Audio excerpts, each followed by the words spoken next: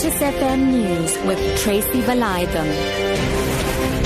3 o'clock, good afternoon. A man has died and a colleague has been critically injured when the lift they were working on plunged 3 stories in the Durban CBD. ER24 spokesperson Russell Meering says the 2 men were inside the lift when the accident happened. Meering says authorities are investigating the cause of the accident. We are 24 paramedics as well as prevention services arrived on the scene, and we were ushered into the building where we found a number of people that had crowded around the entrance of the elevator. On assessment, we found that the lifeless body of a male and his critically injured colleague lay inside the elevator. We climbed into the elevator and assessed both patients, but found that one of the patients had already unfortunately succumbed to his multiple fatal injuries. The National Energy Regulator has denied Eskom its application for an additional 9% tariff hike. Nersa says Eskom had earlier been granted a 12% tariff hike. However, it denied the additional request, which would have resulted in an overall tariff increase of well over 20%.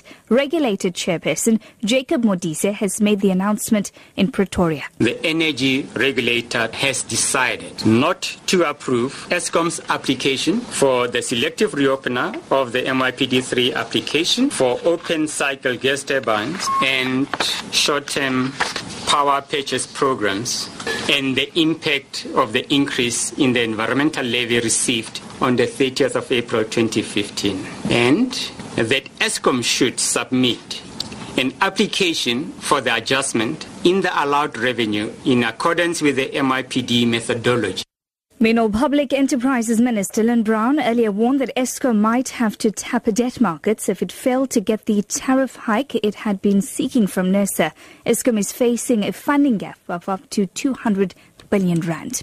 Deputy Minister in the Presidency, Buti Manamela, says the only way to reduce high youth unemployment figures is for young people to shift their mindset from being job seekers to job creators through entrepreneurship. He addressed a youth enterprise summit in Cape Town. The number of young people who are not in education or economically active are on the rise. The biggest intervention would be for government to open up opportunities for young people to get into business. Over the last 10 to 15 years, 47% of the jobs in the labor market has been created by small businesses. And we think that this is the right direction that young people should be venturing into.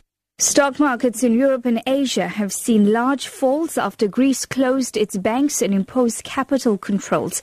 The measures follow a decision by the European Central Bank not to extend emergency funding to Greek lenders. Most European markets have fallen by around 4%, but they later recovered slightly. The Greek government has confirmed that banks will be closed all week. The BBC's Joe Lynham reports from Athens. People are bracing themselves for the capital controls which start today, which restrict the amount of money you can take out of your bank account to 60 euros. That's around $70 per day. You cannot move any money outside the country. They're also bracing themselves for a referendum on Sunday.